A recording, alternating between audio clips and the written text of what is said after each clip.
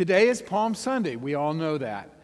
Palm Sunday, I think, is a date on the Christian calendar, an event on the Christian calendar that we can relate to probably easier than many of the other events on the Christian calendar. It's not every day that we experience somebody rising from the dead. It's not every day we experience a virgin birth or have to come to terms with the Trinity or the Ascension, somebody going up to heaven. But Palm Sunday is a parade. We've been to parades, the Pride Parade, 4th of July, St. Patrick's Day, homecoming parades. We know about these. And we've been to political rallies, or we've seen political rallies on TV. Certainly in the last 12 months, we've seen political rallies. And some of the lines in the Palm Sunday story, I can relate to almost literally. The story, or the part of the Palm Sunday story where Jesus sends two of his disciples to go to somebody and get a donkey for Jesus to ride on. I've had that experience. A member of one of the churches I served, her brother ran for Congress, and he had use of my red Mustang convertible that he could ride in the 4th of July parade in town. Now, I know why Jesus wanted the donkey, because a person who rode a donkey was a person of peace, unlike the king who rode a horse was a person of war. A person on a donkey was a person of peace. I don't know what statement the candidate was trying to make by riding in my red Mustang convertible that was cute but had no pickup. He lost. The crowd on Palm Sunday, cried Hosanna and waved their palm branches. Hosanna, Hosanna. What does Hosanna mean? Well, some texts say it means praise. Other texts say it means save us, please. I think it can mean both things. Think of a political rally. People are chanting. They don't say Hosanna, but they're chanting and praising their candidate. They're praising Trump. They're praising Warren. They're praising Biden or Sanders. But they're also at the rally because they want to be saved. They want to be saved. They want their jobs saved. They want good health coverage. They want their health saved. They want their families saved. Often when we praise a political candidate, what we're asking for is them to save us from unemployment, from bad health, from something happening to us. And we'll back the candidate that we think will save us. We have a long list of things we want to be saved from, and I think of the past year, what we think we want to be saved from, and the things that have been in the news, certainly the candidates. Wildfires, earthquakes, hurricanes, floods. We want to be saved from bad jobs, bad marriages, bad teachers.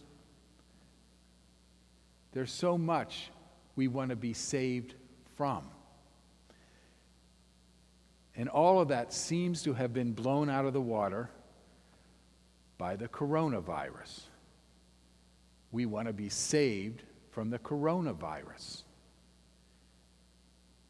The unemployment that it has caused, the fear that it has caused, the uncertainty, the illness and death that it has caused.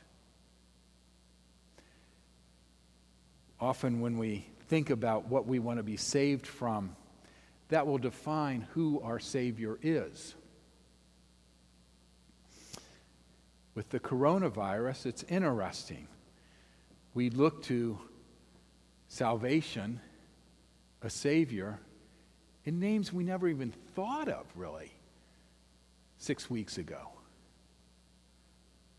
DeWine, Cuomo, Birx, Acton, Fauci, Trump.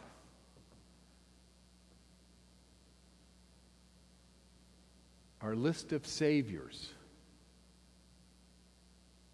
is defined by what we want to be saved from. On that first Palm Sunday, the crowd that cried Hosanna probably wanted to be saved from the Romans. They might have wanted to be saved from high taxes, from abuse, from poverty, from hunger. When I think of salvation, I think of the burden we put on our saviors, where we expect them to do everything for us. And it's unrealistic. Often we have these expectations of our saviors, and they can't be everything to everybody. They can't do everything for everybody. And they disappoint us. And when they disappoint us, we resent them. Expectations are resentments waiting to happen. And we expect our saviors to save us exactly in the way we want to be saved.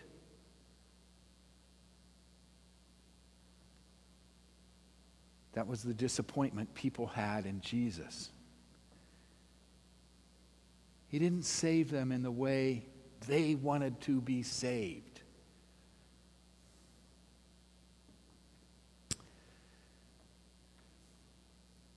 Jesus doesn't promise the certainty we want from our saviors. He doesn't promise the fix we ask from our saviors. Jesus, the Savior, says, believe and have a willingness to be surprised. Believe and be willing to be surprised by healing. Believe and be willing to be surprised by new life. Believe and be willing to be surprised by abundance.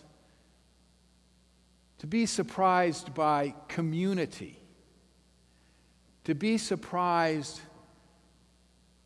by a new mission. Believe and be willing to be surprised is the salvation that Jesus offers.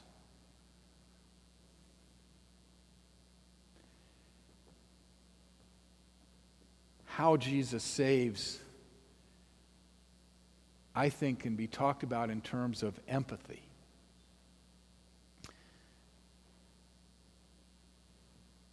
The epistle lesson from Philippians today talks about Jesus did not count equality with God a thing to be grasped, but took on human form and became obedient unto death, even death on a cross. That's about empathy. Jesus understood and felt what it was like to be human. Jesus felt what it was like to be deserted and betrayed and broken and thirsty and hungry. Jesus knew what it was like to be alone and forsaken and abandoned and uncertain. Father, take this cup from me. Jesus had and has empathy with all those things that we experience in our lives. And we know from experience that empathy, when somebody has empathy for us, we experience connection with them. I'm uncertain about the future. You too? We establish a connection. I'm afraid. Me too. We establish a connection.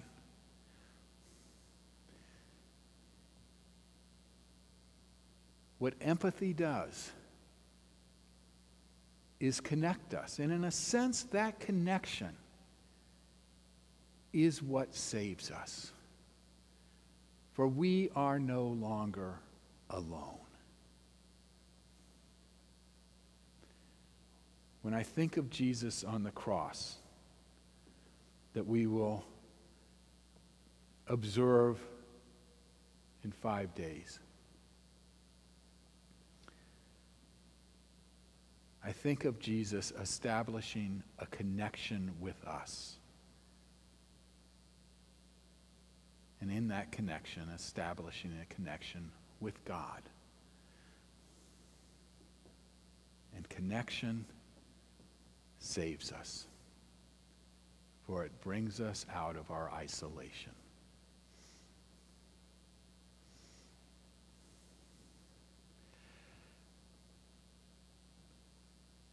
This connection that Jesus establishes to save us, I think we can experience in 3 ways.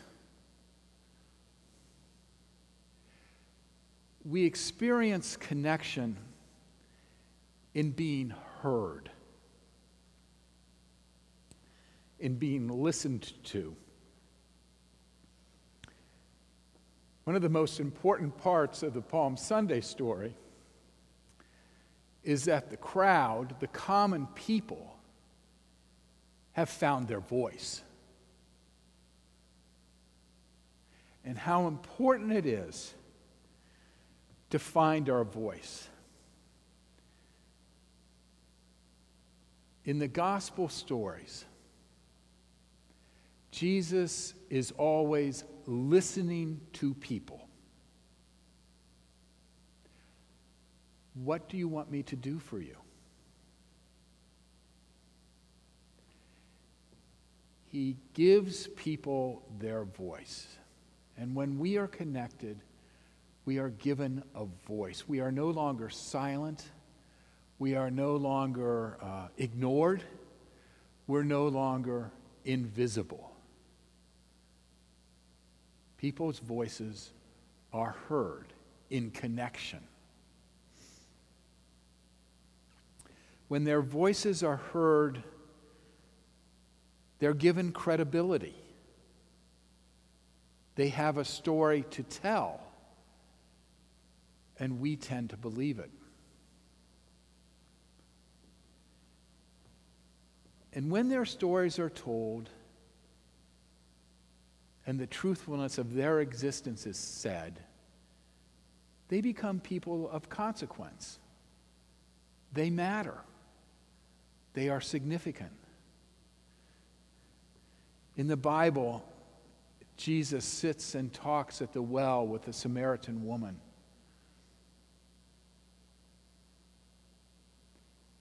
He talks with her.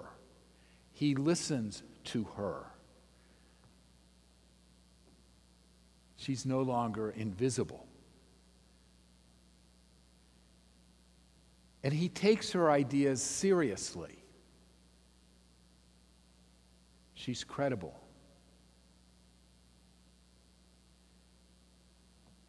And she becomes a person of consequence, for she goes around the town then, telling people about the difference Jesus has made in her life and telling them that Jesus can make a difference in their lives too. During the Corona crisis, people that haven't had voices are being heard. How often have we really listened to the voice of a grocery worker? How often have we really listened to the voice of a nurse's aide?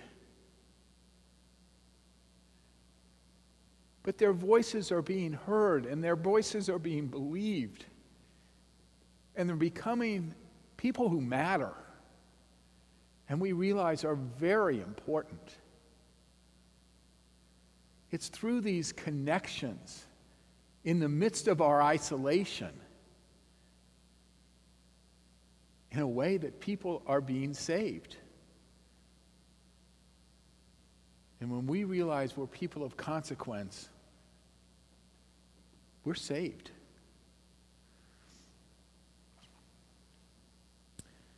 In 5 days, Jesus will go to the cross. We see crosses. We see the cross here. You know, we can look at things and they're at a distance. They're in front of us. But sometimes we look so much at something that it's no longer in front of us, it becomes part of us. It's no longer what we see. It enters us and it becomes how we see.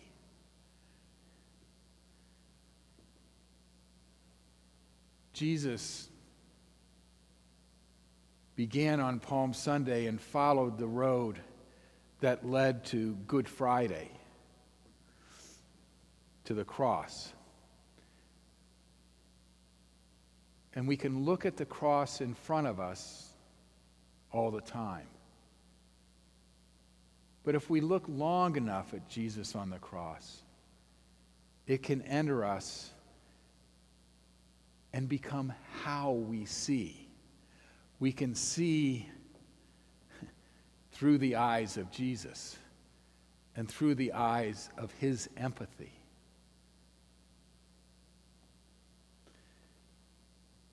We can look at accounting long enough that we begin to see through the eyes of accounting. It's how we see the world.